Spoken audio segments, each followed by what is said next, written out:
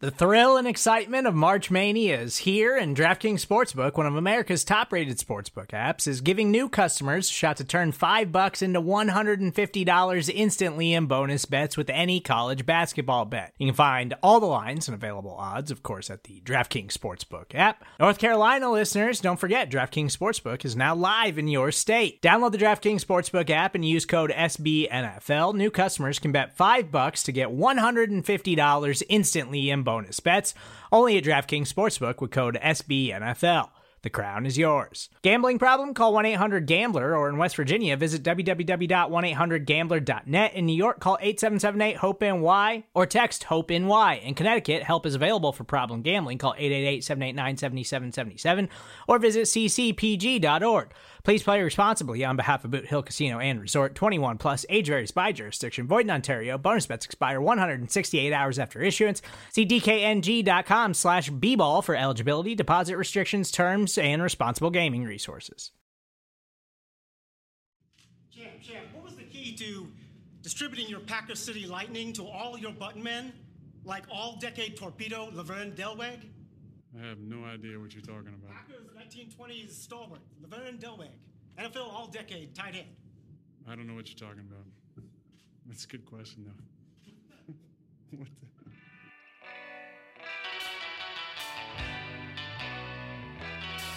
Aaron Rodgers answering objectively the best question ever asked at a post-game press conference. And this is, of course, the APC podcast from SB Nation and AcmePackingCompany.com. On Twitter at the APC Pod. Subscribe to the show, rate us, tell your grandpa all about us. Your Green Bay Packers are 4-1 after defeating the Dallas Cowboys in Jerry World 34-24. Aaron Rodgers, no touchdowns, but played pretty well. Aaron Jones, though, my goodness, 4 rushing touchdowns on the day, leading the team in not just rushing, but receiving as well. It was a banner day for Aaron Jones. And we are here today to talk to you fine folks all about it. I am Zach Rapport in Albuquerque, New Mexico, joined in full force today, first by Ben Foldy in Detroit. Ben, how are you, man? I'm good. The light here is really quality. Yeah, I'm getting the full Sean McVay effect right now. You're looking good. Thank you. And, of course, keeping our East Coast cred warm for us, dialing in from Brooklyn, is Alex Patakis. How you doing, man? Oh, I'm doing great. Do you think that reporter just knows ahead of time he's only going to ask the winning team a question like that? Could you imagine Rodgers handling that after a loss? Yeah, I don't think that would go over well. Yeah, I'm glad he handled it in jest, and that he was in good spirits.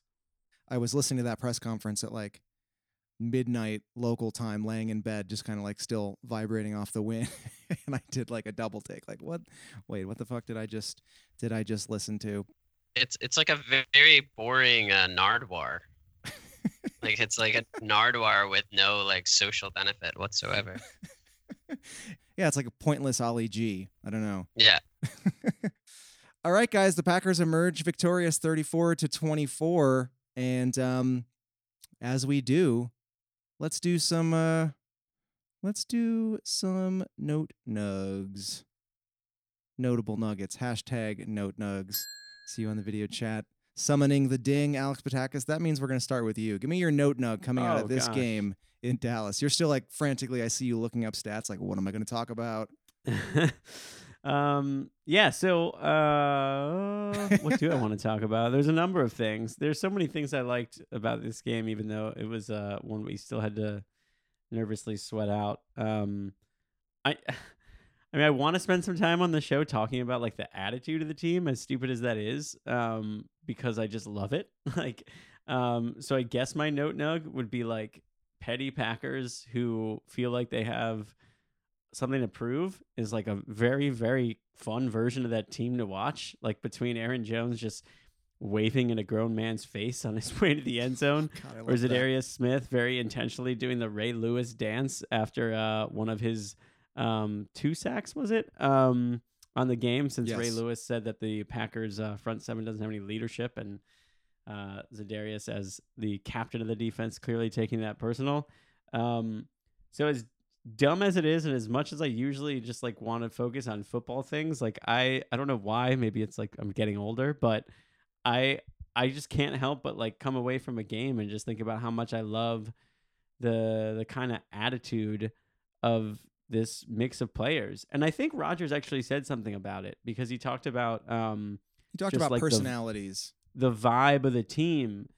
To me that makes watching football more fun. So I had a blast watching this game, even though there were so many things that could have been done better. But yeah, like my overwhelming thought coming out of it was, man, that's a fun team to like. There's personality.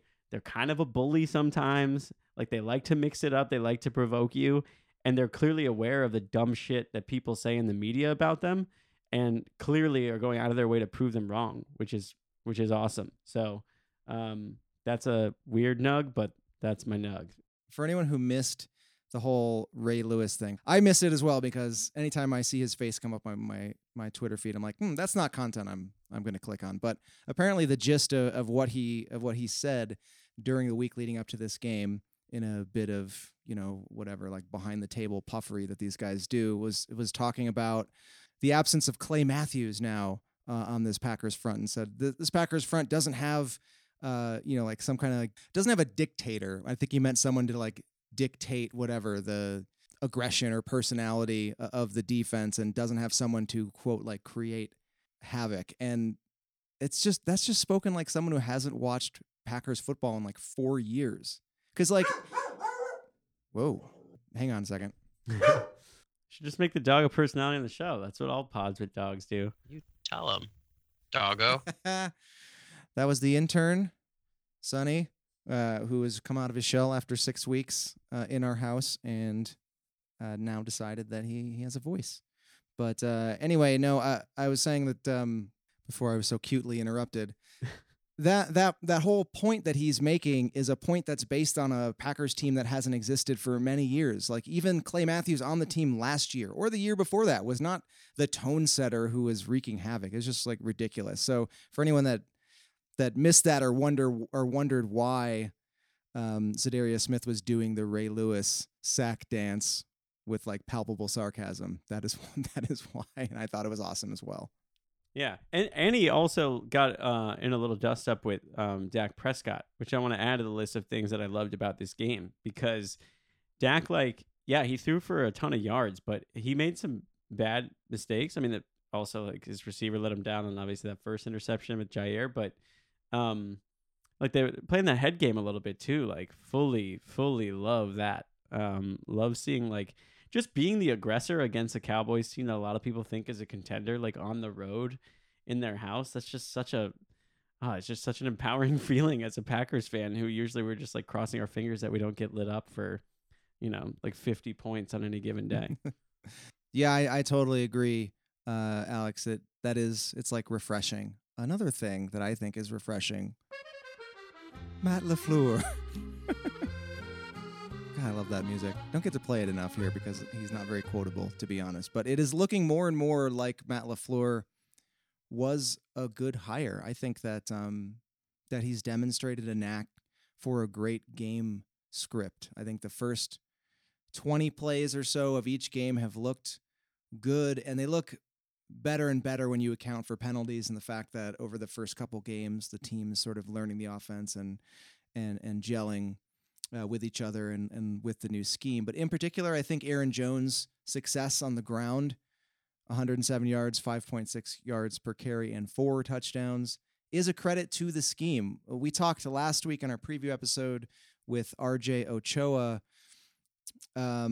about the Cowboys and their aggressive linebackers who play laterally, sideline to sideline, really, really well. And so how do you attack that? Well, the Packers ran a ton of inside zone and used really interesting like pre-snap motion and jet sweeps and things to sort of create confusion in the defense. So those Cowboys linebackers were like, who play again really well side to side, were kind of like suddenly on their heels and a step behind the play. And I think that also opened up the screen game to be pretty effective. And the game ball went to Aaron Jones. He tried to give it to the offensive line. But I think both of them should have given it to LaFleur, who figured out a way to turn one of the Cowboys' strengths into a weakness in this game. So again, I don't think LaFleur is the next Belichick or anything, but I do think that he is smart and clever. And I think, Alex, to your point, his players are having fun and they like playing for him, and it's just refreshing. I like it. To your point, because like one thing that I think has bothered people on Twitter about, I don't think it's Matt LaFleur's fault, but there's a lot made about like 4 catches from wide receivers in this game. That's just like a total testament to Matt LaFleur, I think, right? Because like he knew he was going into a game with a very limited wide receiving core and crafted a game plan where they could score a lot of freaking points against like a very good team using, I don't know, an average group of tight ends and one of his, one talented running back and another guy who's just like filling in because, some dickhead on the Eagles tried to decapitate our running back a week prior. Like, that's a testament to him. So, I thought it was. I mean, this is the best LaFleur game yet, right? Yeah, I definitely think so. Whistle to whistle. I think Ben said that in the text, like when we were watching the game, right? You're like, this is already his best game, or am I making that up? Well, it was definitely in the first couple opening drives. I think I just said that LaFleur was definitely calling his best game. So far. I mean, I think that's true on both sides of the ball. Actually, I think Patton probably called his best game too. Of this season, it was the one. It was this is the game where so far basically everything came together about as well as it could. I think. Yeah. Let's move on. And Ben, what's up? What's up? Give me your no nug, bruh. I don't know, man. No nugs were notable. Like what? I mean, you guys both picked like pretty broad things, right? Like it's like attitude and like I'm like I don't know. Why don't you just celebrate the Smiths so I can play the sounder? I can celebrate the Smiths. I mean, can we say that those 2 signings are the best free agent signings in this decade for the Packers? Can we say that yet? Like as a grouping them as a tandem, like that maneuver to get both of them, or each one? How are we phrasing this? Yeah, I mean, I don't know if I guess we can talk about whether or not we think they'd be as effective singularly. I think it was a genius move to you needed 2 and you got 2. Yeah, I actually think Preston Smith is even, Zadarius Smith I think is a good, obviously a great pickup, but like Preston Smith was kind of like the unheralded of the 2, and I think Preston Smith has been just as good as Zadarius, and like is really kind of the savvy move, the savvy money is the Preston. In terms of the stat line, I think he has actually been better. Yeah, I mean, and I don't mean to reduce it to just sacks. Reduce it to sacks.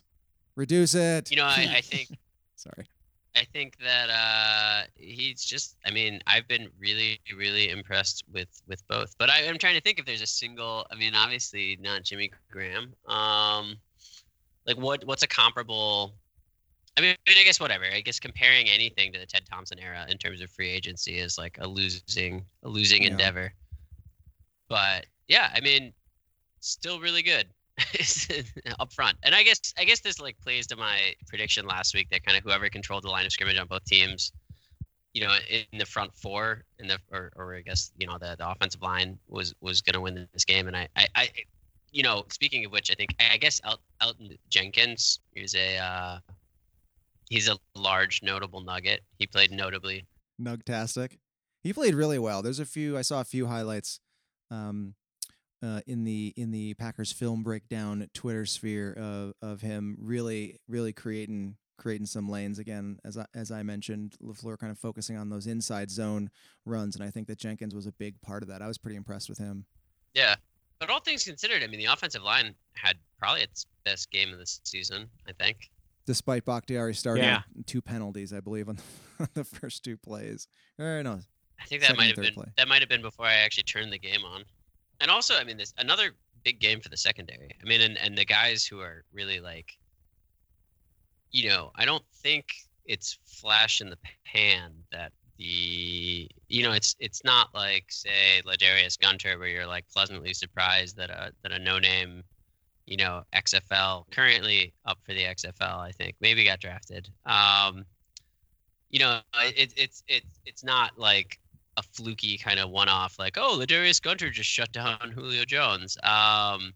It's a little more substantive, the depth in the secondary this time around. By the way, while we're talking about like awesome things that just we love to see and all the celebration, all that stuff, did you guys see the Shandon Sullivan The Nick Collins thing? like ode to Nick Collins? That should have been my note now. That I didn't see it on the broadcast, but I saw it on Twitter. Like after his interception, he kind of just like got down on his knees and threw his hands up in the air the same way Nick Collins did when he ran back that pick in the Super Bowl in that stadium, that very building, which was so cool. Like what a way to endear yourself to Packers fans. Like I literally found out who he was like when he intercepted that pass, and to see that he had like he was clearly like knowledge of Nick Collins meaning a ton to us and perhaps to him. I thought that was really cool. He's a guy that I've been following, but I did laugh out loud to get that text from you. What is a Sullivan? Well, because we talk about that all the time, like how many times that happens with the Packers.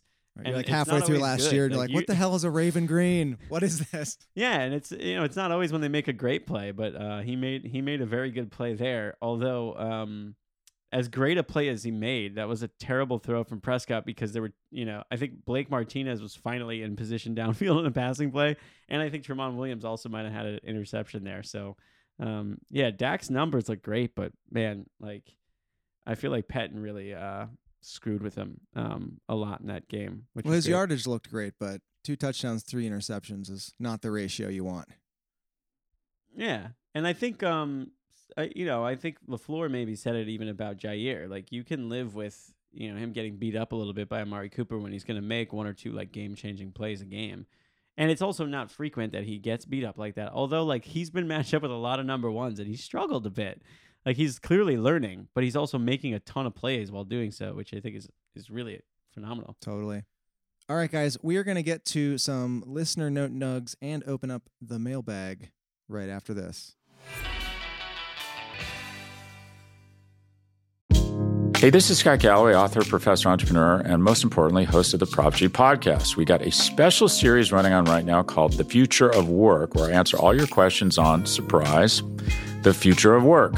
Questions including, what are we missing when we work remotely? Or how do we handle work-life balance when a major opportunity comes knocking?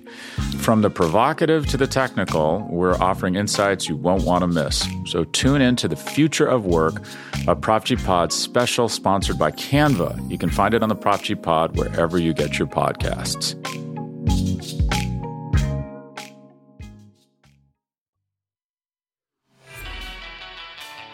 And we're back as I struggle with my little boopity boop soundboard over here. Let's get into some listener note nugs at the APC Pod on Twitter. Tweet us after each and every game, hashtag note nugs, and tell us what you thought was notable coming out of the game. We'll also wrap this up into a little listener mailbag session. Could I just point something out? I think we talked about the Smiths and we didn't use the sounder. Oh, well, it has to happen organically. Okay, well, let's just put it out there.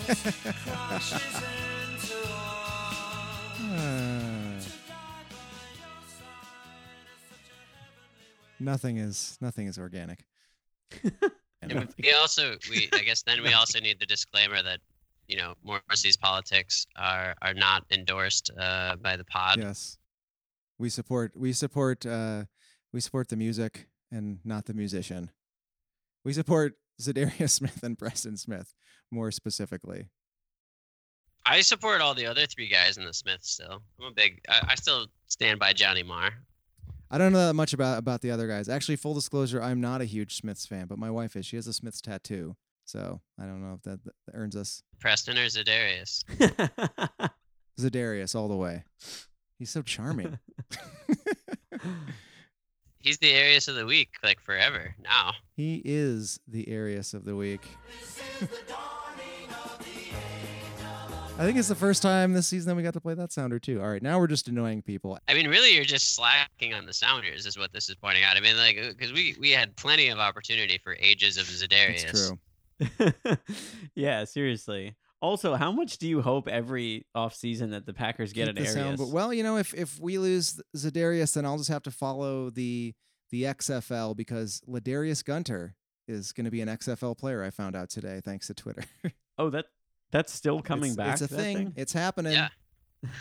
Oh my God. All right, guys. All right, at the ABC Pod on Twitter for your notable nuggets, and let's get to some of those now. Diane tweets in, Jimmy G can block. Holy shit, you guys. I don't know if you saw that, but more than once, maybe 3 times, there was a block from Jimmy Graham, although I'm like programmed to think Jimmy Garoppolo whenever I see Jimmy G, but clearly talking about Packers tight end, much maligned Jimmy Graham, who these past few games, after I so vehemently climbed the hill saying I'm done with this guy, has come out and had 2 really good games, and yeah, he was blocking. I can't argue with that. Alex, what do you think? Yeah, I thought for sure that my eyes played a trick on me on that one play where it was a downfield like pancake block. Well, just kind of like a crackback. I thought whoever that defender was must have slipped or something like that. But I mean, props for him to like seeking contact. I think that's a big Clearly, step. the defender blew that play. It could not have been. My eyes deceive me. I was just caught off guard by that. But yeah, he was out there blocking, catching, but no catch like that Big Bob catch though. Let's be real. He's still the show tight end wise. Big Bob. Now who's slacking on the Sounders? Nice. It's the only reason I brought it up. I'm glad we're in sync. All right, guys. Frank tweets in his notable nugget. Next 3 games are brutal. Lions off a bye, Raiders off a bye, Chiefs with 10 days rest. Raiders off a bye. A few days ago, I wouldn't have put that in the brutal category, but they just did us a favor and beat the Bears in pretty dramatic fashion overseas. That was fun to catch the tail end of that game locally for me here in New Mexico. What do you guys think about that 3-game stretch? I think I am worried about the Lions a little bit. I'm more worried about the Lions than I am about the Raiders. Definitely. Yeah. The Lions are one of those teams. They seem better than we thought they were going to be, but they had a bye, so we haven't seen them for a while. So it's like this whole unknown thing. Yeah. Yeah. I mean, I think the Lions are pretty decent. I think the Lions are pretty average in overall, but in that kind of obnoxious NFL way where they can beat anybody. And also I think that, they've kind of had the Packers number in recent years, and I don't necessarily know if that's changed just because, there's been changes at the top. Yeah. I agree. I would worry way more about the Lions than the Raiders. I think it helps they're both at home. I mean, the Raiders did do us a favor, but I've kind of chalked that one up to London. I don't know. I'm just like... But I don't think that the Raiders are very good. I mean, also the Bears just maybe aren't very good either. I think the Raiders went straight after their game because they played like somewhere either in the like central time zone the week before, maybe it was Tennessee or something, or like out east, and immediately after their game they were in London by like Monday morning prepping there all week. I don't think that's true about the Bears, and like sometimes when you travel over to England and are out of your element, like weird shit happens. I don't know. I feel like there's always like a weird London game per year where you're like, the Jaguars beat who? Like what? So yeah, I mean, whatever. I'm not worried about the Raiders at Lambeau. If the Packers lost that game, I feel like I would change how I feel about them as a team. What about the Chiefs, Alex? I'll ask that question by way of Louis tweeting in some optimism as opposed to the last tweet. 6-1 is very possible, and they've won games in different ways, which I think bodes well. What do you think of that? Yeah, I think that's very true, and I think the Chiefs have shown that they are vulnerable. I think going on the road at the Chiefs is complicated. I will say this, that the Packers defense and how quickly – here's what's great about the Packers when you're facing Pat Mahomes. The Packers can generate a lot of pressure by sending 4 guys. So I think that is good. Now Mahomes is probably still going to get his. The Packers have given up some big yardage totals, but I'm not as worried about that game. Just knowing that, like, as great of an offense as the Packers may face, like, I don't know. I'm very encouraged by the way they played against a Cowboys team that has a lot of talent that has been lighting it up in terms of like their metrics on offense. So, and I think that's just that the Packers, when you have that good of a pass rush, you can stay in games. You can get a key 3 and out. and they can do it sending 4 guys so that they can cover all that speed that the Chiefs have. Meanwhile, the Chiefs defense is not good. So that's going to, that to me has like game of the season type stuff written all over it. I mean, such a marketable game, such an amazing game. I'm super amped about that one. Yeah, me as well. I thought leading up to this Cowboys game that this might be the game of the season, but they played so well. Now I'm ready to upgrade the Chiefs to game of the season. Devlin writes in with his hashtag NoteNug. Can I please just complain about Rodgers a little without scrutiny? I'd just like to say that I wish he would play the offense. I remember earlier this offseason people asking if he'd ever change how he played, and I didn't think he would. So far, he hasn't. Devlin, in terms of being allowed to complain about Rodgers without scrutiny, that's not going to happen for me because I'm going to scrutinize this tweet because I think that it is incorrect. I think that he has been playing more within an offensive scheme this year than in the past several years, and I talked about it at length 2 episodes ago that I thought that he was behaving himself in the offense. He was making those initial scheduled throws. When he needed to run around and take that second look, he was making that second decision very quickly. And I think that continued in this game. And there's just less, Ben, as you put it, hero ball. There's way less hero ball going on. And so I just kind of fundamentally disagree with that as like a narrative this year, that it's the same old Rodgers. I don't think that's true at all.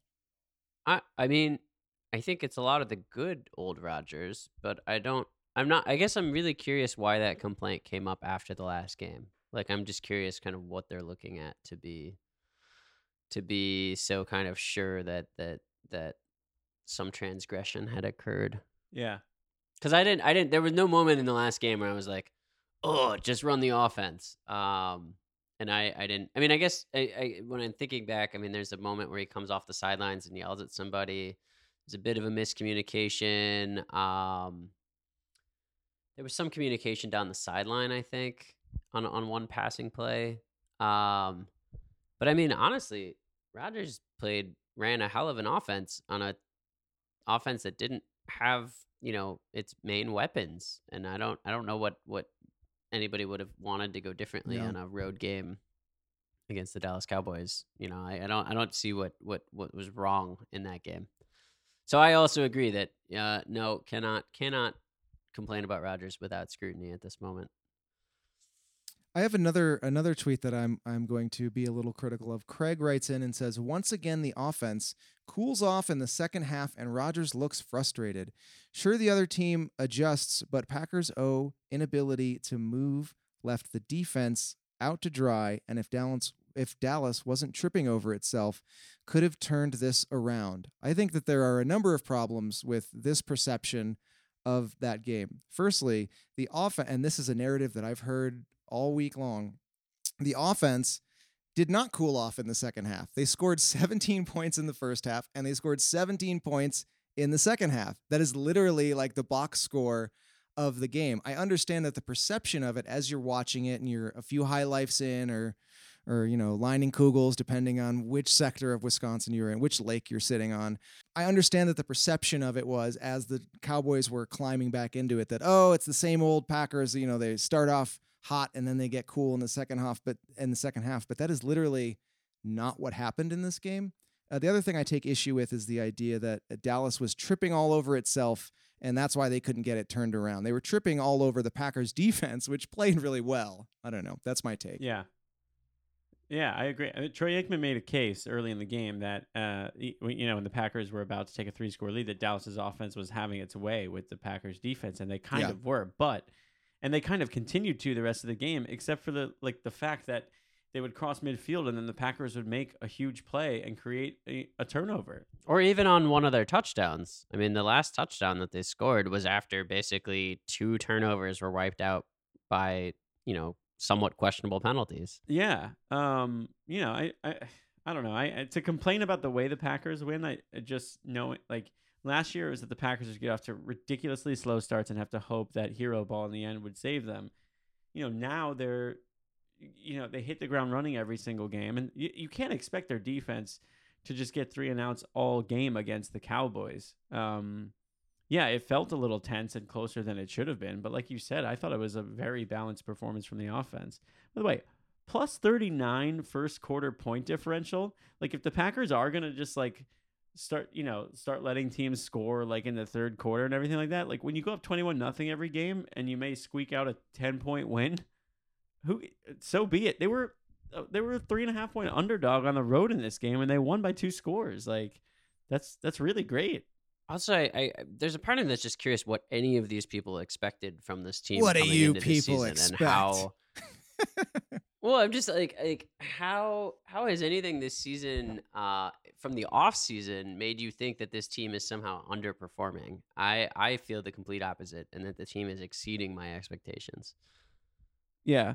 What makes a good football team, and we've seen this with the Patriots a lot this season, is taking what the other team gives you in terms of mistakes. Yeah. And the Packers have been so like ruthlessly clinical in driving the knife. Like it's fun to see other teams like blow calls and like blow coverages and drop interceptions that they should make. Like the Packers have been ruthless and clinical. And like you're not going to win every game by 2 touchdowns and feel good in the fourth quarter. Although basically that's what happened this game.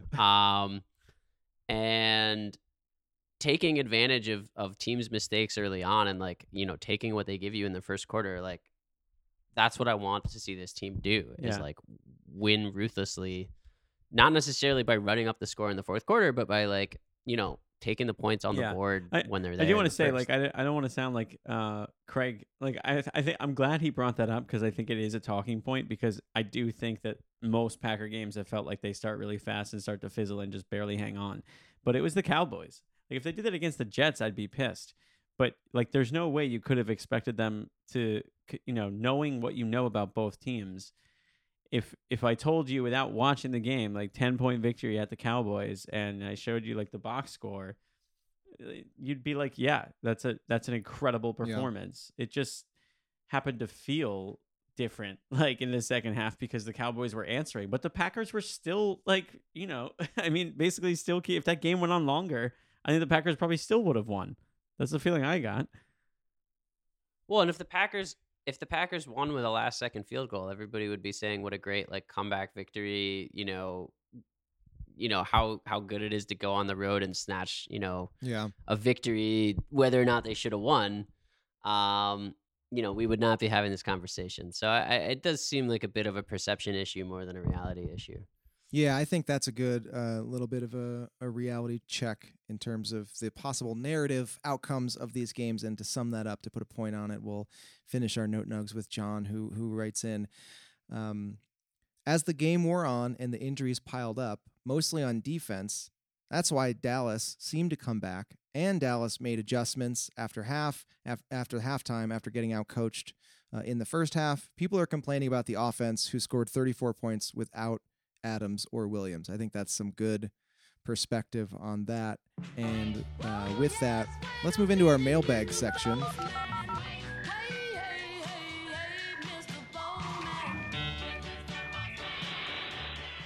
You've got mail.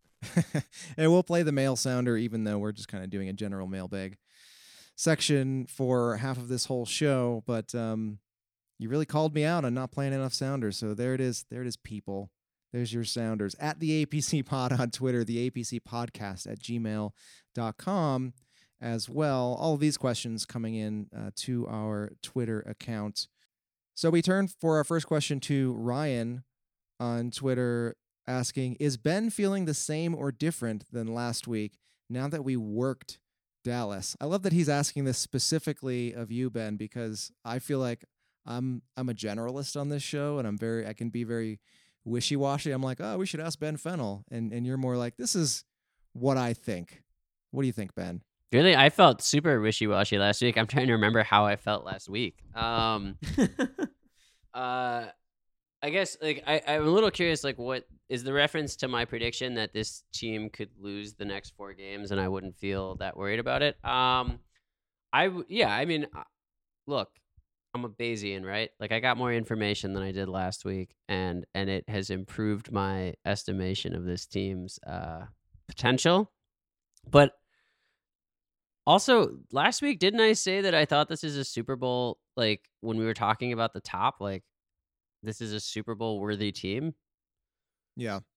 I feel like I said that. Maybe I just No, I imagined think it you or actually, I hallucinated think it, you said it but- was like they had the potential to be a top 5, top 3 team even. Yeah, I don't feel differently about that. I think one thing, so, I sent that tweet to you guys today that was looking at yards per attempt or whatever, the net yards on offense and defense, and Dallas was at the top of the list, and then there's some other teams, and the Packers are down in the middle. But I think that one of the things that misses contextually is, like, this offense didn't really start clicking until game 3, and even then it was kind of clicking in spurts and stops. So I don't see any. I mean, yes, injuries will make this team, will pose challenges to this team, but I haven't seen a reason to think that they're not good. And my analysis from last week of the rest of the league still holds up, and that I don't actually think that anybody in the NFL is all that good this year. Like, there is no kind of like Megatron world crushing, juggernaut as we saw yesterday with the Chiefs, and maybe hopefully could even see a couple weeks from now with the Chiefs. I think the Chiefs are as close as you get to that, but defensively still like a I shambles. think the Patriots are right there too. I would put those two teams in this. Yeah, the Patriots are really, really good, but also have not played anybody good yet. And don't really know how they stack up against like a real football team yet. They played a really good defense in Buffalo. Maybe but Buffalo can't score, so Yeah. Yeah, and they didn't run all over them offensively. Like, yeah, I mean, I don't, and the fact that New England's defense is really, really good, but I don't, beating up on the Miami Dolphins and the Darnold-less Jets, and it's not. I don't see anything to be like, oh my God, this team is unstoppable. yeah, to me that's the same syndrome that the Cowboys had coming into this game. It's like, okay, you guys feel really optimistic, but who have you played?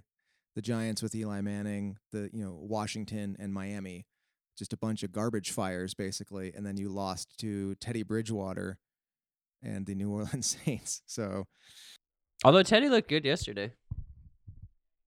Go Teddy. I like Teddy. I got no beef with Teddy, and I'm on team free Stephon Diggs, but that should surprise no one. Well, speaking of Stephon Diggs, come on down to the Packers. We're moving on to our next question, coming in from Ben Saylor. He says there's a lot of talk about trading for a wide receiver. In theory, is this a sound strategy to ensure offensive success is sustainable long-term this season? Or would this potentially take away from the existing receiver's development behind Adams? Alex, what do you think? Oh man, It's the old All right, development so question. Yeah. I want those guys to develop. I don't think it means that they can't develop if there's like one more capable guy there. But it all depends on the price tag for me. I know that that's like a cop-out answer. I think the Packers are capable of winning and arguably like capable of competing for a Super Bowl with the team they have right now, with Devontae Adams being healthy, let's say, like if he returns at full strength and things like that.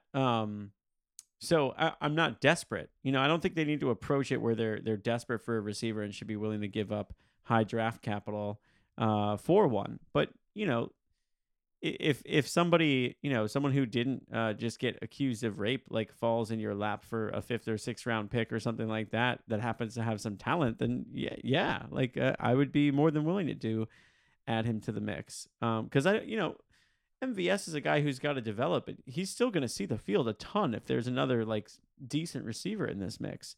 Same with Geronimo Allison. And also Allison's been in the league a long time. Yeah, Allison is the one that I think is like, what are you hoping to see from a ceiling that you haven't already seen from Geronimo? Yeah. Yeah, he's been given like pretty ample opportunity to develop. In fact, I guess like his lack of production is the thing, and it's just, it's because he was on the TV screen yesterday, but like I miss Randall Cobb so much because Allison came in. It's like, okay, like he's going to play in the slot. He's got this chance to shine. Like I'm kind of done expecting him to shine. you know? I don't. He's nothing special.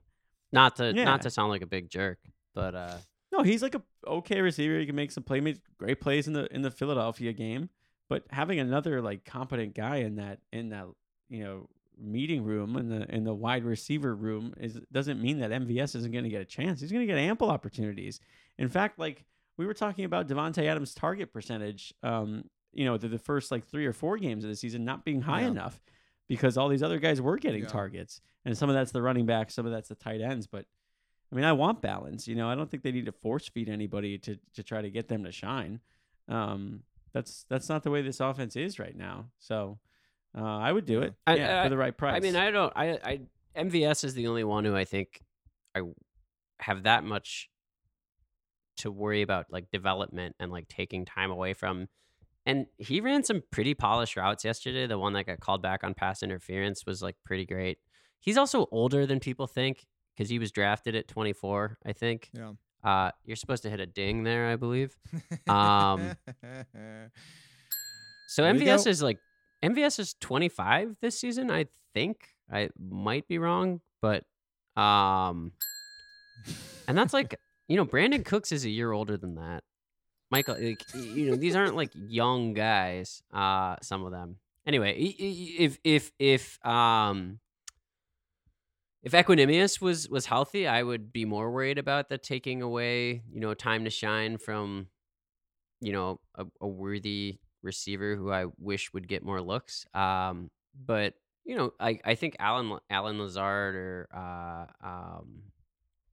Darius Shepard are good and should get some burn.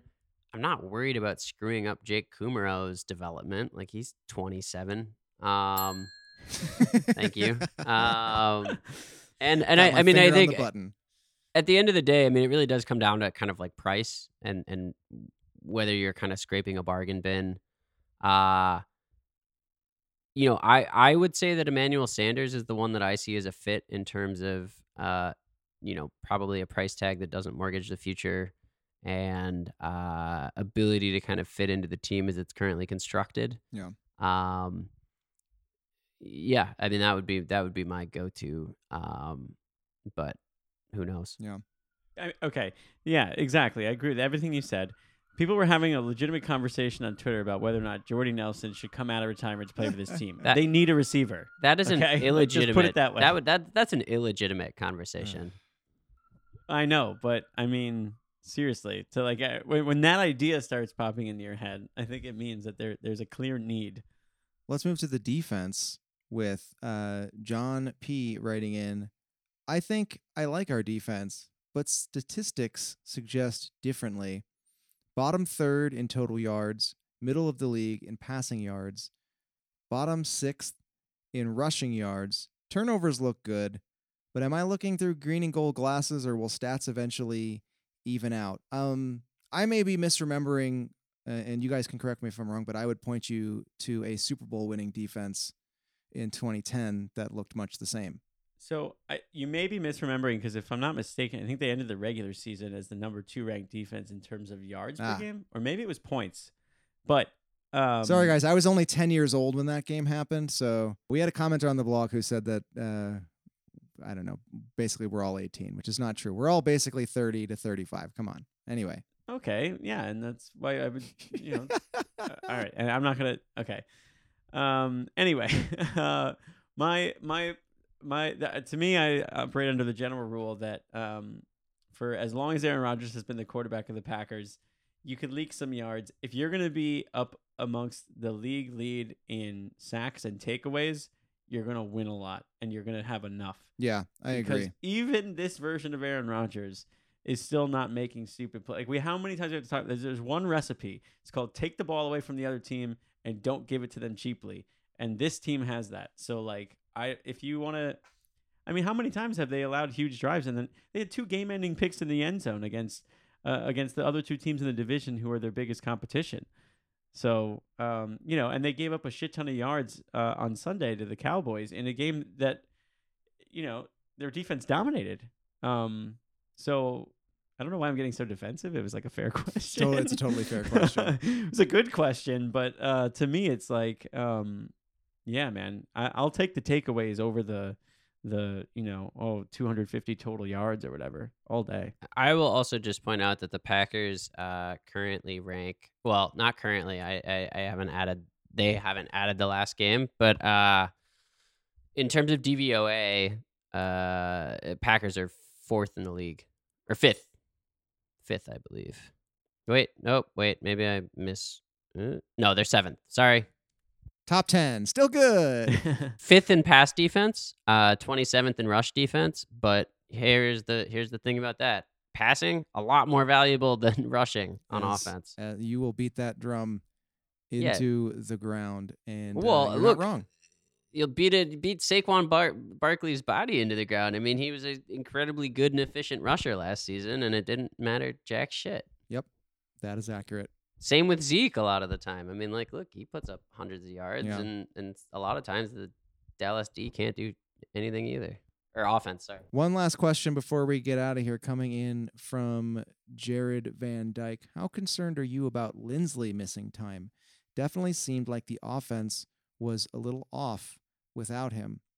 I definitely think that is true, but I do think that Lucas Patrick, for the bad snaps that he had, did come in and play pretty well. In the blocking game, I thought he did really well, and I think that the snaps are a thing that you can clean up. I'm not worried about it because center is a very important position, and the only other position to touch the ball on every play, and if you can't snap, that's kind of a problem. And we talked about it before the season began that we thought depth behind center was a little bit of a concern, but ultimately, I was pretty pleased with the way he played.